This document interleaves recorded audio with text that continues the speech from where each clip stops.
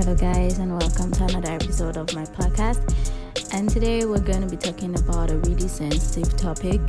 I want to talk about gaslighting because it's something that I know so many people are going through. I have gone through it, and at some point I didn't even realize it until I had gone to read about this thing. I had seen it pop up in so many websites, conversations, Twitter, Instagram, but I never really understood what it was until I went to read about it. And I know a lot of people are struggling with gaslighting, and then there are so many people who do not even know that they are struggling with things like this. And so maybe if we can help people understand what gaslighting is, it will be easier for people to detect that they are being gaslit and also know how to move forward from this. Alright, so talking about gaslighting, I'm going to start with explaining what gaslighting really means. I'm sure a lot of you have heard the word gaslighting, but may not really understand what it means for someone to gaslight you, or even if you're going through it because you haven't heard the word or you don't know what it means, you don't really understand what's going on. So I'm going to explain what gaslighting means. So gaslighting technically is a form of abuse. Yes, you heard me right. Gaslighting is a form of abuse. It's an emotional abuse in which somebody or you as a person, you're being made to doubt yourself, that somebody else is making you to doubt yourself, doubt your perspectives, doubt your perceptions, doubt your feelings, doubt your sanity. Most importantly, you doubt yourself so much that so this thing got called gaslighting is what somebody uses to have power over you. They use it to influence your decisions. They use it to influence your perceptions. They use it to influence your perspective on certain things. So if you've been in a situation where you feel like somebody has this edge over you, there is a chance, a very huge chance, that you are being gaslit by this person, and you may not even know this. But if you have been in a situation like this, there is a huge chance that somebody or that person is gaslighting you at that point in time. Although there's these strategies that are being used, they use it so that they can belittle you, disregard you, or they force you to doubt your memory. They force you to doubt the things that you remember. If you've heard words like that wasn't what happened, or that's not how it happened, or that's not, you don't remember clearly, or that's not what I said, or things that make you, these kind of things that make you doubt the things that are coming out of your mouth, or doubt your memory, or makes you think, but I was there, this is what happened, and this kind of things. So I'm going to dive further into gaslighting in a little bit. So if this has happened before, there is a chance that someone has been gaslighting you. So diving deeper into gaslighting, I want to really state that these aren't things that happen just in romantic relationships. These are things that can happen in friendships, family relationships, work, colleagues. It's way further than just romantic relationships or whomever you are involved with.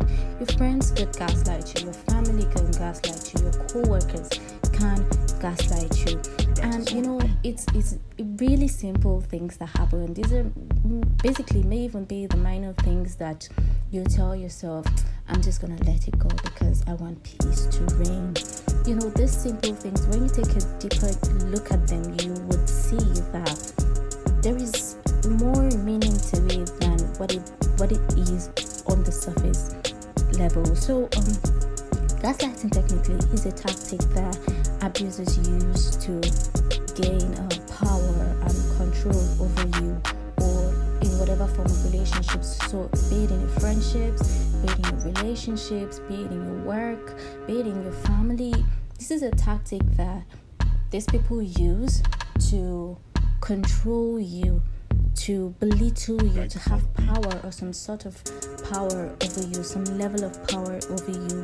They use it to keep your confidence level low, and this leads you to doubt yourself and believe, and at this point they have convinced you that whatever version of whatever thing that has happened, your version is wrong. Do you see what's happening there? So they tend to make you believe that your version of everything is wrong and theirs alone is right. So these are things that are really, really difficult to detect, and I do believe that the first step to detecting them is being able to understand. And so I'm going to be going into some of the lines that people may have used on you, or you even may have used on somebody, because I believe that every one of us have been involved in gaslighting in one way or the other, or at some point in our lives, until we begin to understand that, oh, I have been gaslighting somebody for a long time, or oh, I did this at some point in my life, so that is what it is, or oh, somebody did this to me, oh, that's what it means, so you need to understand these things. You need to also having a further understanding of what gaslighting is will make you understand things that may have happened in your past, or things that are happening now, things that have been done to you, and things that you have done as well. It's not just people that gaslight us. We're all guilty of gaslighting people at some point in our lives.